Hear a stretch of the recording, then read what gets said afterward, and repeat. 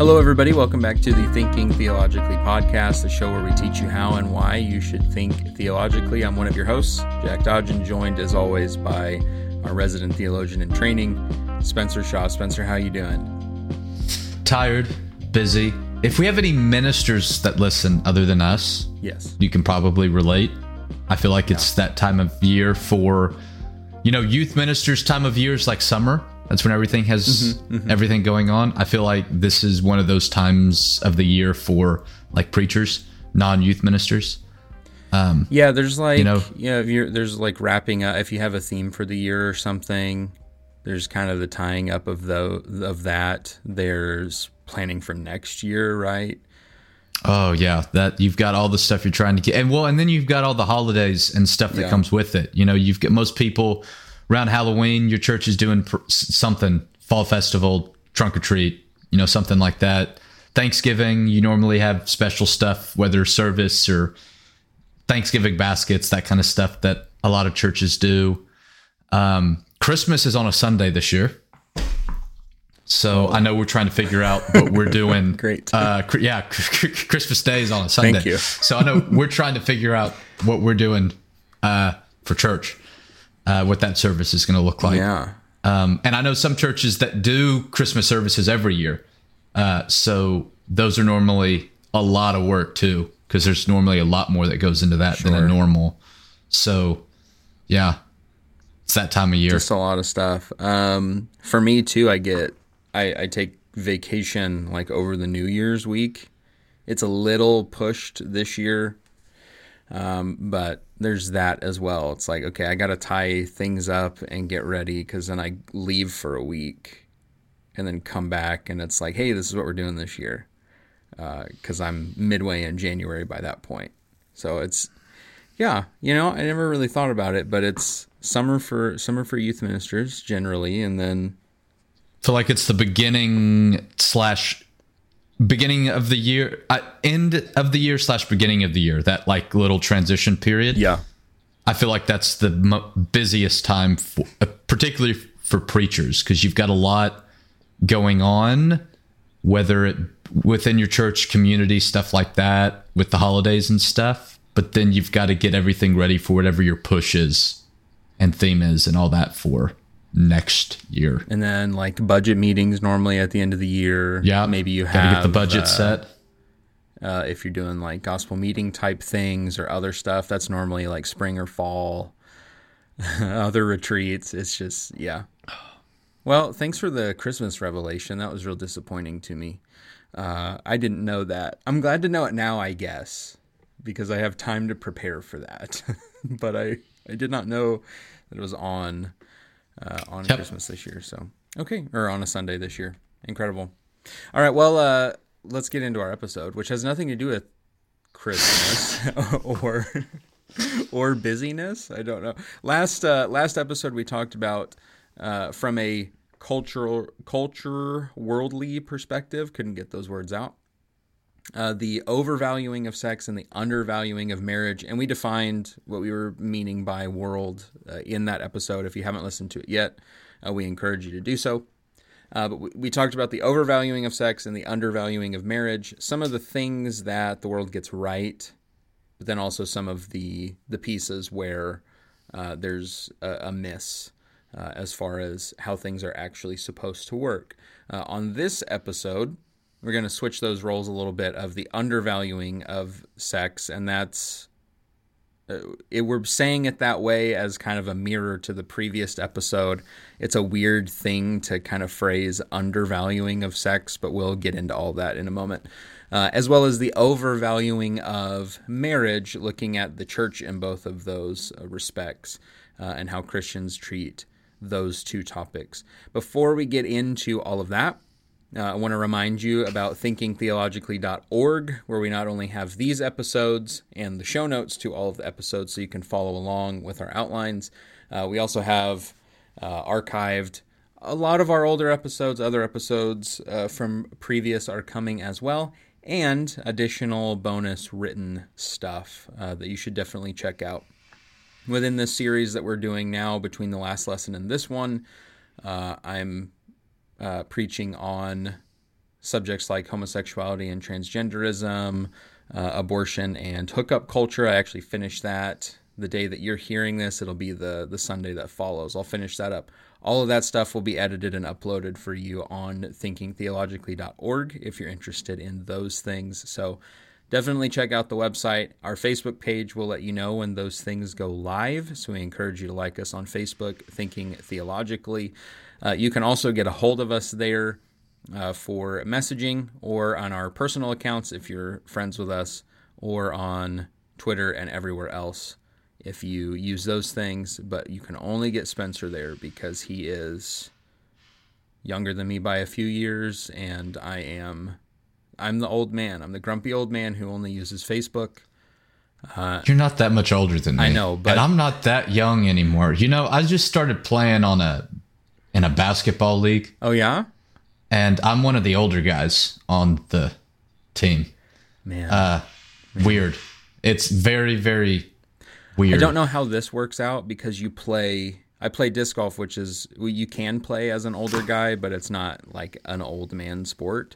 But you play regular golf, which is viewed as an old man sport. But I also have 3 children, 8 and under, which I feel has aged me quickly too. So I don't know. I think we're both older than we actually are, and I might be more than just a few years older than you, and we account for all of the variables of life.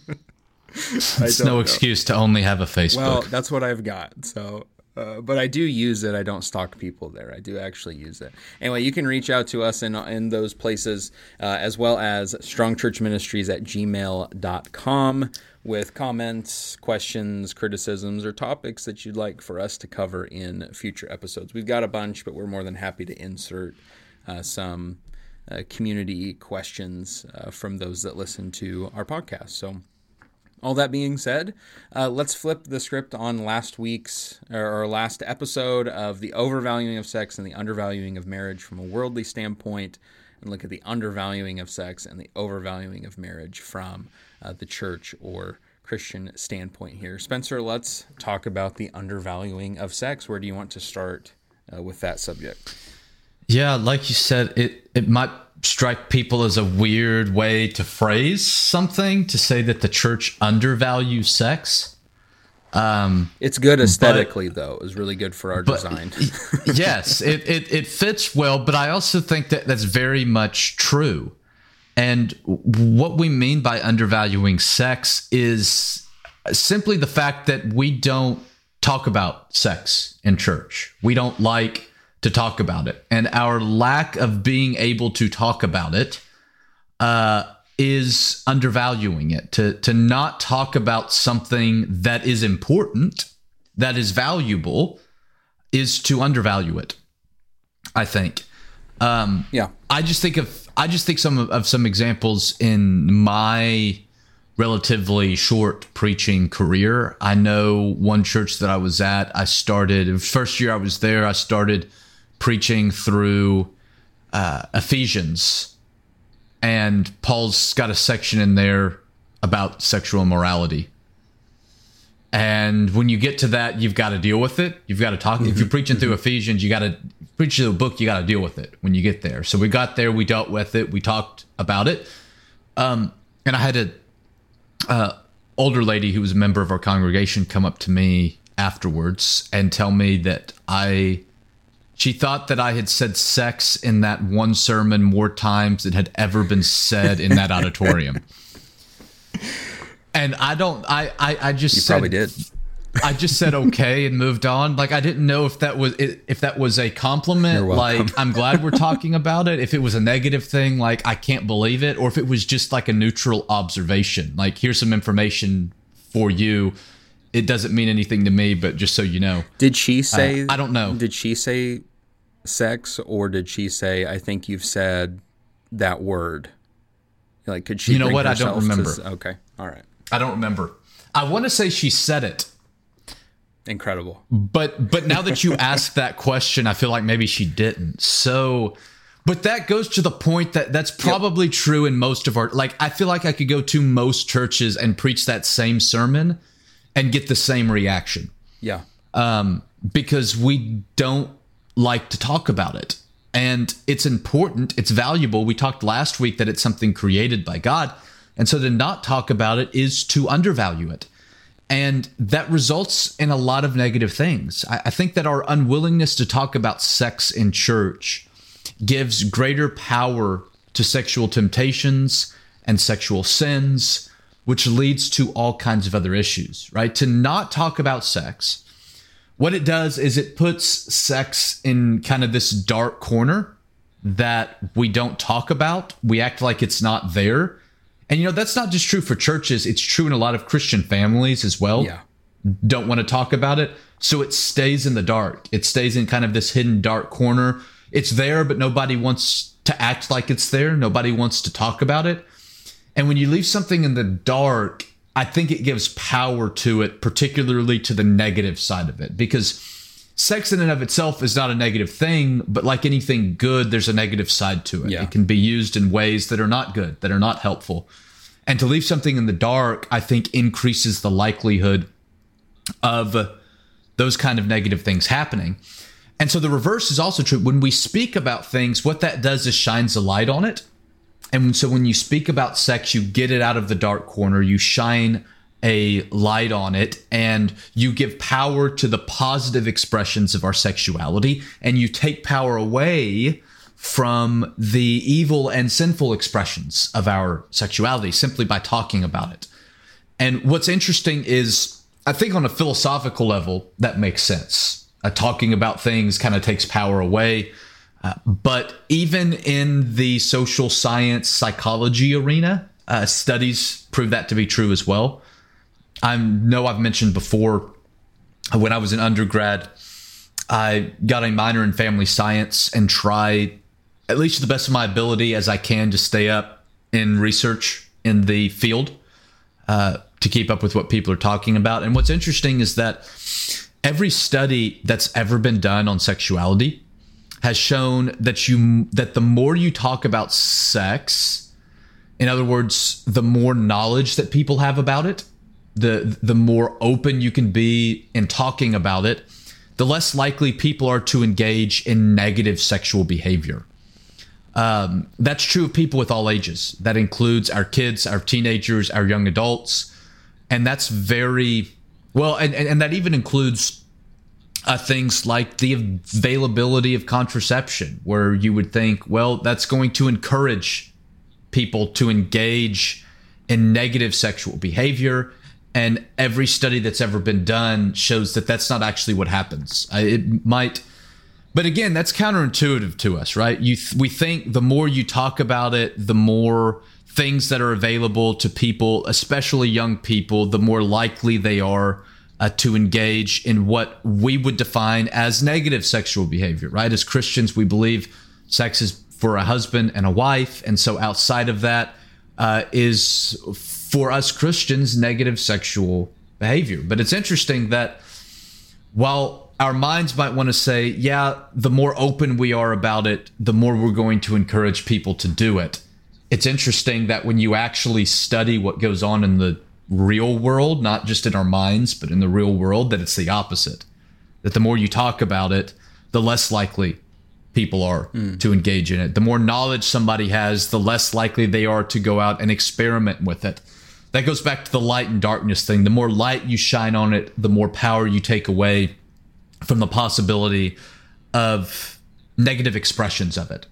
But because we don't talk about it, because we keep it in this dark corner, because we think that the more that we talk about it, that we're going to be encouraging people, particularly our young people, our kids, our teenagers, even young adults, we're going to be encouraging them to go out and to engage in behaviors that we don't approve of.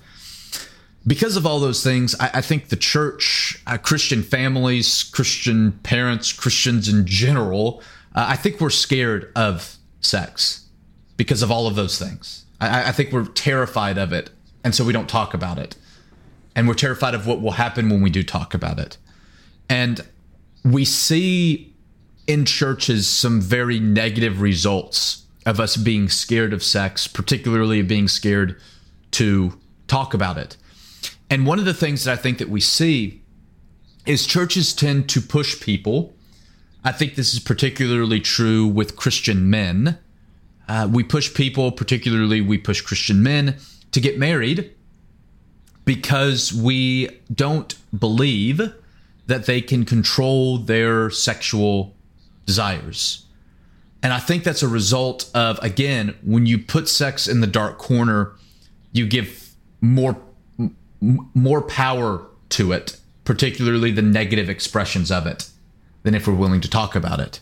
But we have kind of this mindset that it's such a powerful thing, and I think we've given it that power because of our inability to talk about it, that particularly men can't control their sexual desires, and so they have to get married. And we support that belief based on what Paul says in 1 Corinthians 7 and verse 9. He says, in talking about whether to remain unmarried and single or to get married, he says, but if they are not practicing self-control, they should marry. For it is better to marry than to aflame with passion. And so we read that and we say, okay, everyone, particularly men, everyone needs to get married because you can't control yourself. Look what Paul says. We're all aflamed with passion, so we need to get married so that we can express our sexuality in a positive sense. Well, I think to say that, on the one hand, I want to know, why do we make Paul's statement here the rule for everyone, right? He says we have to take into consideration what Paul says. So we have to say, yes, for some people, that's true. What they need to do is to get married because of a burning of passion, because Paul says it, right? I think we have to say that's true for some people. My question is, why do we assume that that's true for everyone? And also, I would want to ask, why do we assume that it's more true for men than for women? That's another problem that we have in the church. It's a discussion for a different day. Probably that conclusion has more to do with cultural conventions than with actual biological differences.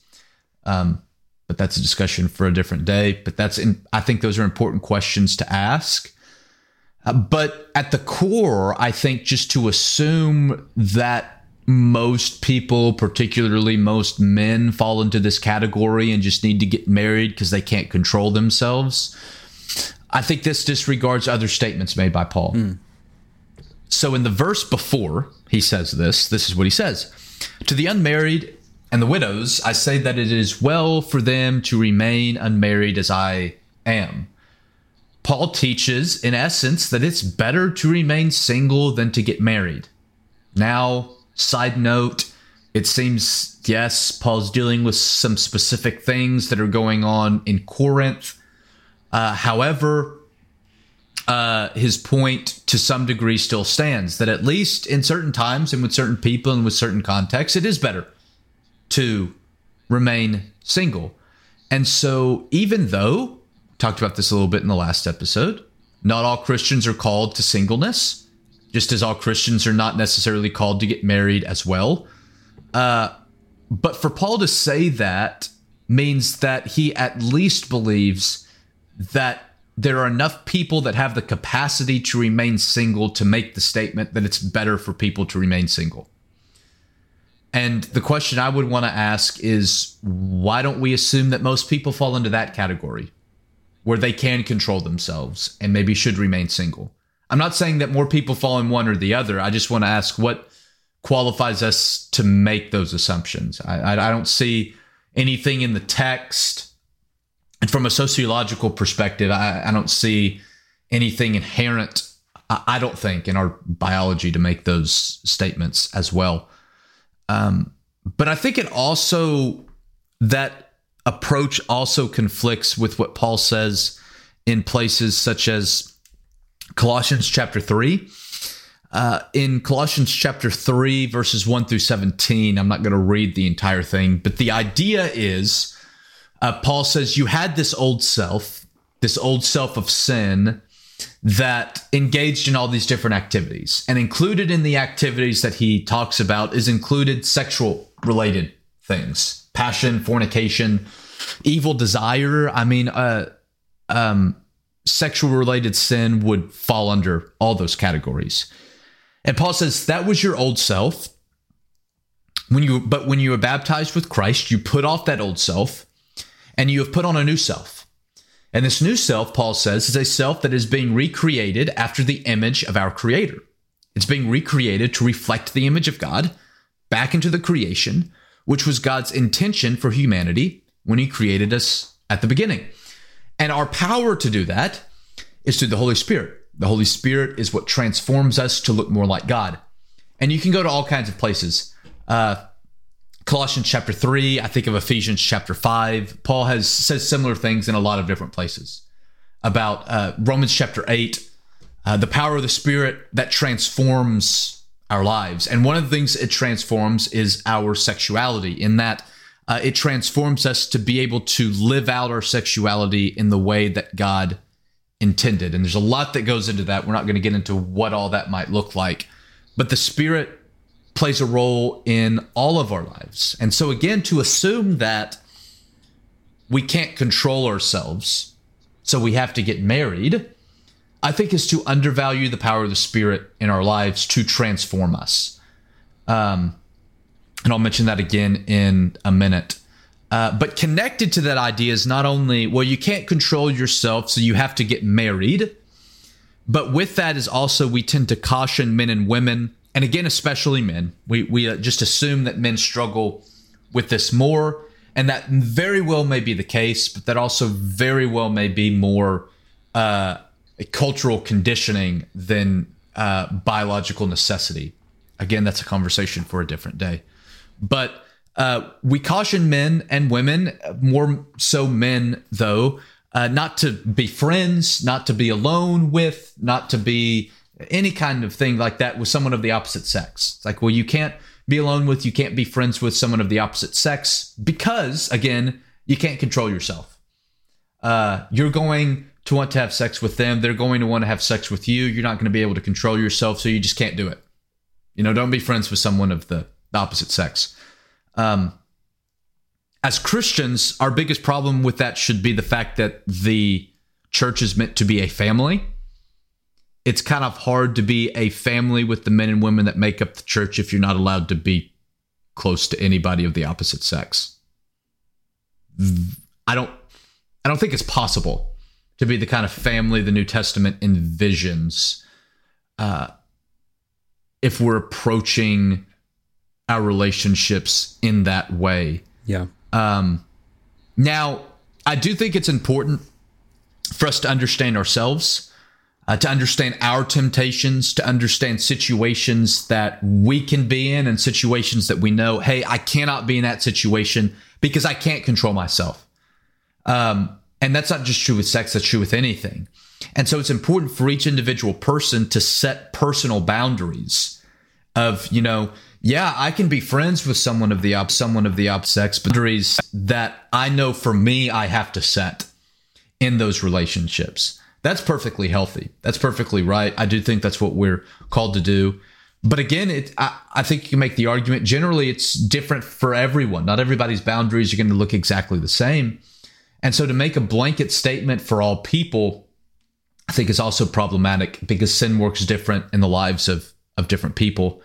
The other problem, though I think as Christians that we should have with that is when we think about what that says about our view of women. So when we tell, again, it's normally we're saying this to men. It's, well, hey, you can't be friends with a female because you're not going to be able to control yourself. And she's not going to be able to control herself. When we say that, no matter how good of our intentions are, I think we actually end up sexualizing women by trying not to sexualize them. Yeah. Because they just kind of become, we end up just viewing them as sexual temptations that men need to run away from. And that's not viewing them as image bearers of God. That's not viewing them as equal human beings as men. It's viewing them as sexual objects that men need to fear instead of image bearers of God. But all of that, I think, comes back to, what do you believe about the power of the Spirit to transform us?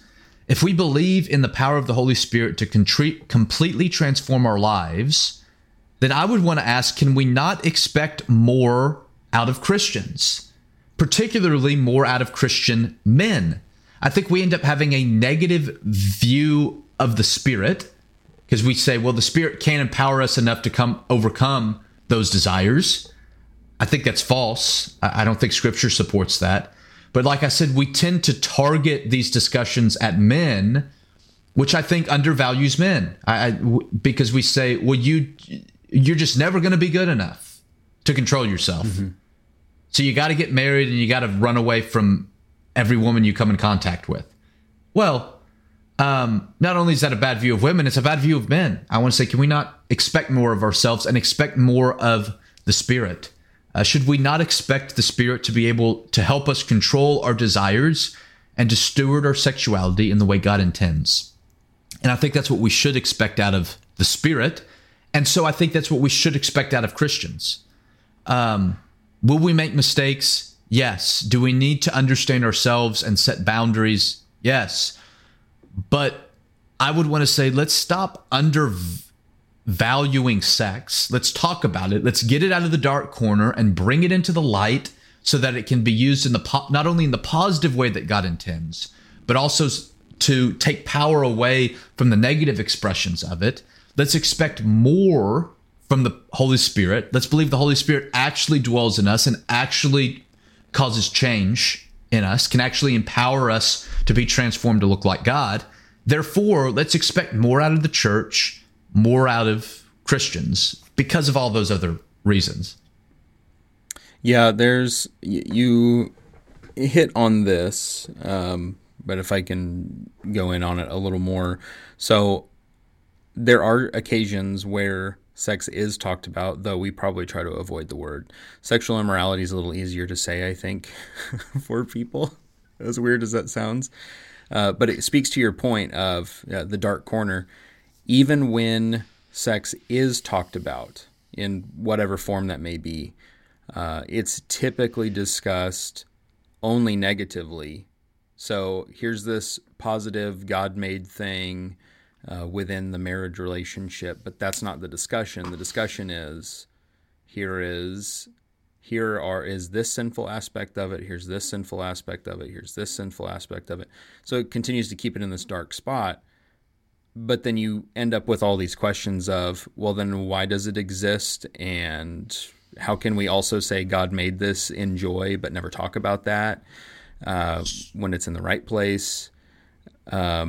You get discussions of, speaking to both of your points, modesty, which is another one of those things which should be talked about. It's a little more expansive than the way that we typically discuss it, though, as it's typically we can't expect men to be self-controlled, so women, you need to dress better so that they don't go down this lust situation, which will lead them to sex, which is bad. Well, there's a lot of things wrong with that discussion, a lot of things wrong, and a lot of conclusions that it causes us to draw that, I mean, it's no wonder, especially when we add into that marriage will solve the lust issue. It doesn't. And there's a reason that pornography is rampant and among Christians and married Christian men, that it's so pervasive, because marriage doesn't fix lust. We're not dealing with self-control like we should be and positively saying, here's what sex is and what it's for and what it represents. Instead, it's here's how it's bad, and here's how you can try to make him not go down this bad thought process. And by the way, we'll never tell him that he needs to be self-controlled, or if we do, it'll just be a blip. Like, man, there's so much wrong with the conversation about sex. It's like we've never read Song of Solomon. It's like we've never read the Bible. But man, Song of Solomon is the most positive, holy cow, is this really how the Bible speaks about the sexual relationship? Like, yes. I tell people, well, it's about Christ and the church, right? Yeah, yeah. Jesus wasn't a thing in the Old Testament, by the way. I tell people Song of Solomon. I tell people, if you read through it and you're thinking to yourself, is he saying what I think he's saying? He's probably saying something even worse than what you think he's saying. Yeah, man. I mean, it's just pervasive. But I really like what you said. 3 quick thoughts came into my mind, and 2 of them are probably going to make some people angry. Sweet. But the first one you kind of hit on. I'm glad you brought up the idea of the way we talk about modesty, because we talk about modesty in women cover yourself up because men can't control themselves. And I'm sorry. I think that's absolute garbage. I mean, is it something we need? Is modesty something we need to talk about? Yes, but your modesty is to be modest. It's not because of other people. If we hold ourselves accountable for everything that somebody else does, we never do anything. Yep. Right. And we end up just talking about women as sexual objects. We end up sexualizing them by trying not to. Yep. We actually end up doing the complete opposite thing. And we hold them accountable for everything that a man thinks. And I want to say, no, hold the man accountable for what he thinks and expect more out of him. We also have a very bad definition of lust. Yeah. It seems to me that when Jesus talks about lust, it's much more than sexual attraction, because if that was the case, we've got a lot of other problems. It's got to be more than that, but that's a conversation again for another day. But it makes all these kind of problems, and I want to say, no, let's talk about modesty and hold men and women accountable for that. But then let's talk about lust and hold men and women accountable for lusting and not be able to blame someone else. Mm-hmm. Let's hold them accountable for their thoughts and for what they're doing, because that also naturally leads to something like, let's say a woman gets sexually harassed or abused or raped, and people will sometimes want to blame her. Yep. Sometimes because of what she was wearing. And it's like, no woman has ever done anything to deserve to be treated that way. Yep. Hold the man accountable who did that and expect more from him. And then we can go have other conversations if we want to, but don't bring that one in. It's not helpful. And it gives you can even add to that, it gives men an excuse. Well, it's not my fault. It was hers. No, sorry, man. It was your fault. Yeah. You talked about the way that we talked about it. When we talk about it, particularly to young people in churches, it's abstinence only. Just don't do it. And that's kind of the extent of our conversation. Again, when you look at studies and what actually happens in the real world, the more comprehensive sex education is. So again, the more young people know about it, the less likely they are to engage in it. So it works the opposite. Again, it's putting it in the dark corner and allowing things to fester that we don't want to, but we allow them to because we don't talk about it. You mentioned talking about it negatively. When I was in undergrad, one of the classes we had to take was human sexuality. And our professor asked what we had been taught about sex in church. Like, how was it delivered to us, if at all? And you would be amazed. I mean, this is one of the saddest days of my life. It's not even an exaggeration. The number of girls in that class who had been taught about sex at church, and this is what they've been told. If you could kind of summarize what a lot of them had been told, something to this effect. Sex is bad unless you're married. And as a woman, sex is not going to be enjoyable. You're going to hate it, but you got to do it for your husband. Otherwise, he's going to go sleep with somebody else. Yep. That is the most unbiblical definition of sex that I've ever heard. Yeah, what and a it great blew my gift. mind, the number of people that, particularly the number of young women That's what they were taught. Yeah. At church by other women. Yep. Just completely blows my mind. And so when we say undervaluing sex, that's exactly what we're talking about. Like all of these things, there's so like honestly the length of this episode too right now. we maybe could have doubled this. There's so much to be said about this particular subject. I got myself on one of my soapboxes and I knew it was going to be bad, but I didn't know how much I had in the tank for that either to bring up. There's just so much about the way we talk about it. And then we expect this to work of transitioning into our next part here with marriage. We expect there to be like this complete tonal shift for both men and women when marriage occurs. Like, okay, you're married now, so here's sex. Sex is great, by the way, and you're allowed. Go ahead. Like, you can't do that. You can't talk about it only negatively and then go, hey, it's all good now because you're married and all this stuff. There's what do I do? Like, how does this work? What's it for? What's it mean? What's okay? What's not okay? Just all these questions. And you know who's answering that question? Not the church. Google. The people that are overvaluing sex within the world. And that's where people will find their answers, and they won't have any scripture to balance that on other than, well, it's not this, so I guess it's fine, which is not how that works. So I know couples, that one or both of them have had diagnosable sexual dysfunction problems of varying kinds. Yeah. That are traced back to psychological blocks because of the way they were taught about sex in church growing up. Yeah. It was so negative that when they got married and it's time for them to flip the switch, they couldn't. The switch could not be flipped without extensive therapy. And pretty much all of them are able to work through it, but it takes a long, long time, and it's very, very hard on the relationship, especially if it's just one of the two that's having the problem. That can put a lot of strain on a marriage.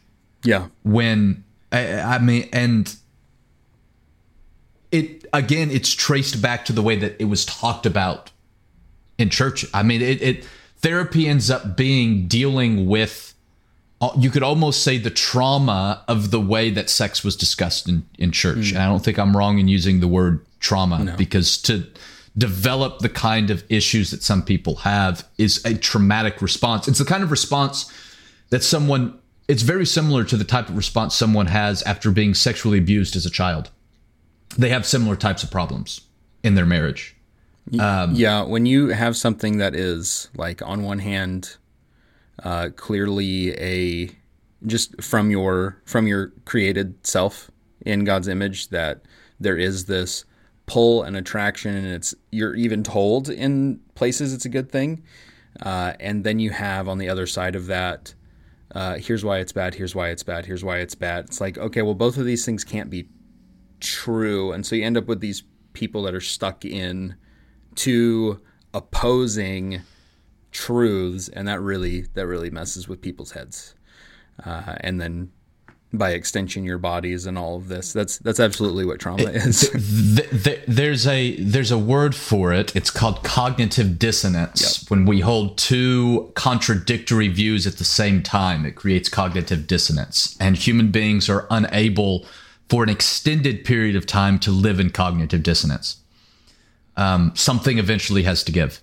Yeah. And sometimes the wrong thing gives. Yes. So we've got to be places that properly value sex as well as marriage. Speaking of which, because of the way that we discuss sex, that leads to an imbalance in the way that we discuss marriage, because it places, instead of the proper weight on both of those things, we place more weight on one thing to counteract the negative evils of the other thing in our discussions. And in what ways do we overvalue marriage as the church? So when we push sex into that dark corner, it's been our inventory.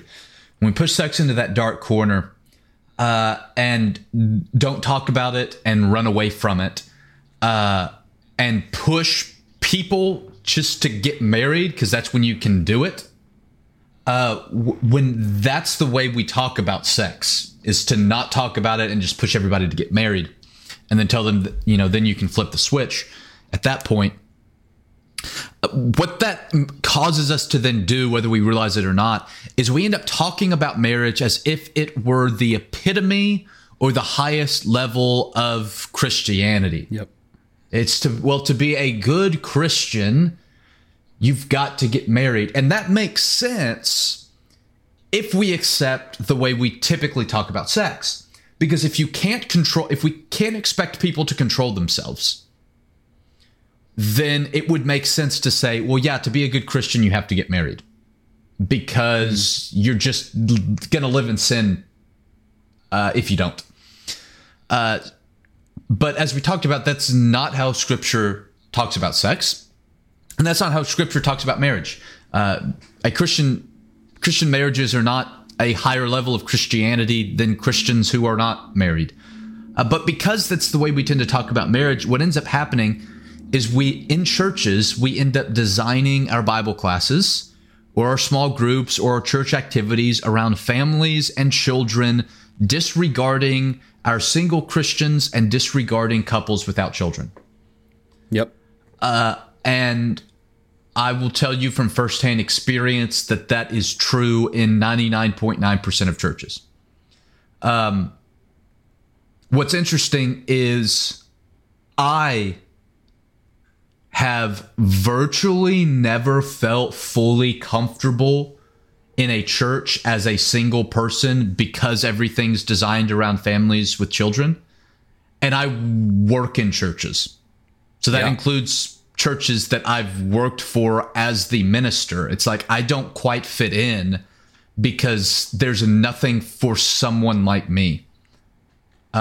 It's all designed around families and kids. And that's from the friends that I have that are either single or married and haven't started families yet. That's the biggest complaint that I get. It's like, well, we go to a class, there's other people that are close to our age, but they all have kids.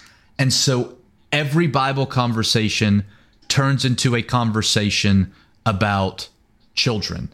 And it's like, I don't know what to do because that doesn't apply to me. That's not applicable to me. Yeah. And it's just like, I don't fit. Can I interject one thing real quick too? Yes. This is another one of those things too. If there is some kind of singles ministry within a church, it's often based around singles getting together to potentially meet somebody and then end up in marriage and then hopefully a family from there. Like even when we do attempt a singles thing at a lot of churches, that's what it's geared towards is, well, let's get you out of this singleness. Like, man, that's just wanted to interject that in there. Yeah, it's what it's almost like your singleness is a disease, and let me get it out of you. Yeah. And so I'm going to put you in this group, and I know that we've had the church that I'm at now. We just started doing some life groups, and we intentionally created a group for couples without children, single people, or some couples that like just started, like a newborn, like they're not quite in the same stage of life yet as older children. And I know we've had people that have visited that don't have children, and we're asking about the groups, but we're like, hey, we've tried this before, but we never quite fit in because we were always stuck with people that are just not in the same place in life as we are, and we just didn't feel like we connected with them very well. And it was like, we want to find some people that we can connect to a little better.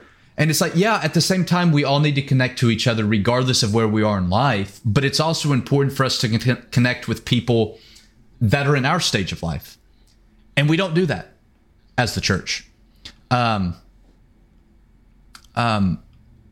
because of the way that we tend to overvalue marriage. And that just doesn't fit with, again, what Paul says, that he's like, hey, it's better to remain single because you can devote your life to the Lord. Right? Is that for everyone? No. But we have to recognize that Paul said it. So if anything, you could make the argument that being single is a higher level of Christianity. I don't think that it is. But if you had to pick one and make an argument for it, there's a more solid argument for singleness than there is for marriage. At least in the words of Paul. Paul was single, Jesus was single. Just throw that out there. But that also contradicts with the fact that as Christians, we believe that true life and satisfaction comes through a relationship with God, not a relationship with another human being. We believe that all people, whether they're single or whether they're married, whether they have kids or whether they don't, that through the power of the Holy Spirit, they can live a faithful life of obedience and service to God. If we believe that, then stop acting like people have to get married. I know people talk to me about, well, one day you'll get married and it's as if, well, then you'll actually find a nice life that'll be enjoyable. And I want to say, without being rude, it's like, no, I can live just as joyful and happy of a life as you can, because that's found in God, not in another human being. Yep. It's a different kind of happiness. It's a different kind of life, but it's not that you can't find that without a spouse. But again, that's the way we talk about it.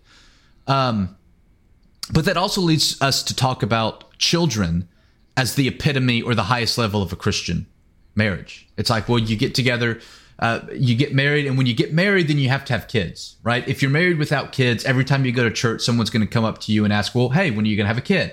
Yep. Right? It's like, that's the next thing that a Christian is supposed to do. We just expect Christian couples to have children. And that's probably at least loosely based on be fruitful, multiply, fill the earth in Genesis. I'm sure that's where we get it from. And I think that text shows us the significance of having children. But that's far from saying that you have to. And it's far from saying that it's a higher level of Christianity to have kids. Yep. I mean, I think sometimes we think that a Christian has to have kids. And if you choose not to have kids, that's wrong and that's selfish. And I don't see that in Scripture. It's not said anywhere. I think we have to understand that some people are called by God, led by God, gifted by God to start families. Others aren't. Just like I would argue some are called and led by God to get married and some to remain single. And with that, you can kind of add to that, well, because kids are a higher level, sometimes we'll even say things, particularly to mothers usually, that they've got to stay home with the kids, and that's the superior, higher level of Christian work. Is to if Christians have to get married and married Christians have to have children, then it makes sense that, well, then you got to stay home and take care of the kids. And again, I would argue you don't have to. So a couple thoughts on that. We go back to what we spoke about a couple weeks ago. Being a stay-at-home parent, being a parent in general, is a beautiful thing, and it's a difficult calling, right? Mm-hmm. It's difficult, but it is a beautiful thing. It is a desirable thing. We talked about how our world tends not to desire it. It is a desirable thing. However, Scripture never says that it's the only desirable thing, or that it's the only way to organize a family, that it's a superior way of living than any other way. I think what we have to recognize is that not every person, particularly not every woman, we tend to, in this case, put more pressure on women, has the personality and or the gifts to be a stay-at-home parent. That's not for everyone. Not everybody can succeed at that. Some can, and that's a beautiful thing. That's a great thing. It's a difficult thing. Others can't, and that's fine. That's not any less good. It's just the way that it is.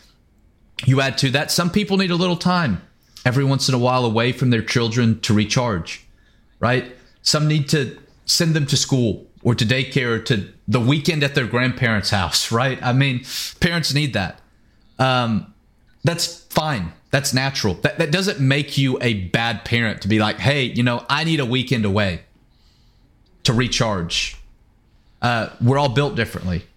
Some spouses need that from each other. It's like, hey, let's take a guy's weekend, a girl's weekend. Doesn't make you a bad spouse. That's just the way some people are wired. It's just a psychological need that some of us have. In other words, I would kind of sum up by saying, in this regard to marriage and children in particular, that we shouldn't be shaming parents, particularly mothers who choose not to stay at home or couples that choose not to have children. We should expect we should not expect every parent, especially every mother, to have the kind of personality where they're able to do that, to be at home with the kids 24/7. Not everybody's wired to do that. Like I said, that doesn't make them a good parent or a bad parent either way. What I think Scripture says makes a good parent is one who cares for the needs of their children, treats them with love and respect, and raises them up in the Lord.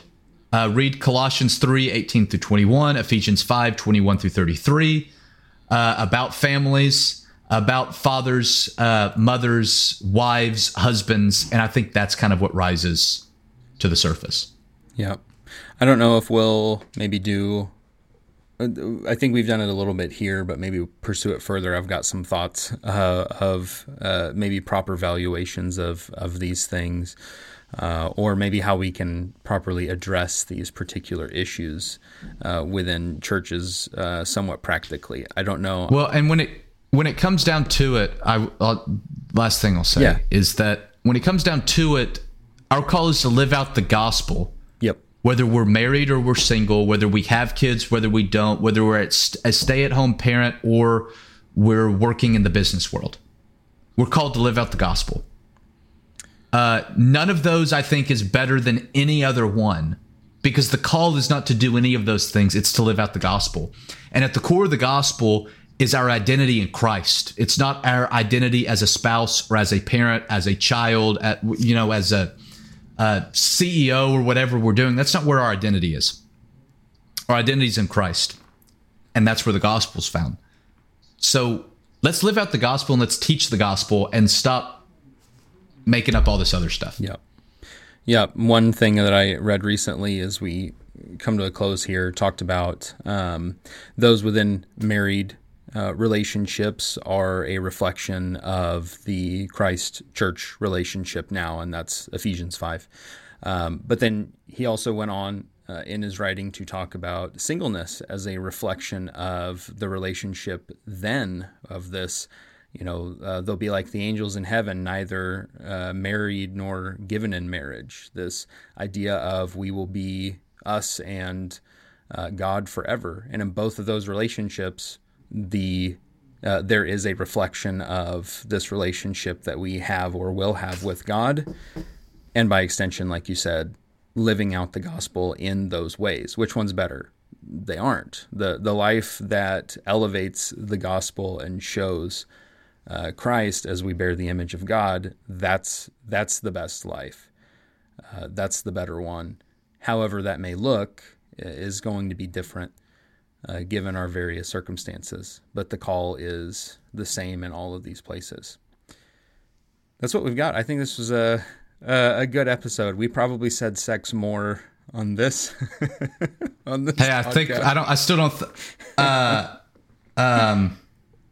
I still don't think we said it as much as I did in my sermon. I spoke on Song of Solomon earlier this year because I was just going through each book on Sunday evenings, and I made a point to say sex a lot, and even said, I'm going to say that a lot so that we can get comfortable with the word. That was fun. I also had an older lady come talk to me afterwards, but I digress.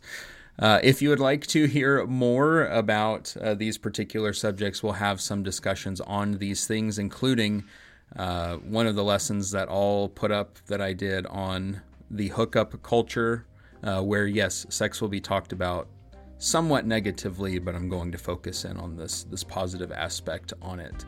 And so make sure that you're at thinkingtheologically.org to see those things as they get posted. Be sure to check our Facebook page for notifications when we upload all of those things. And of course, reach out to us with any subjects or thoughts that you may have on any episodes that we've covered or future episodes that we may do.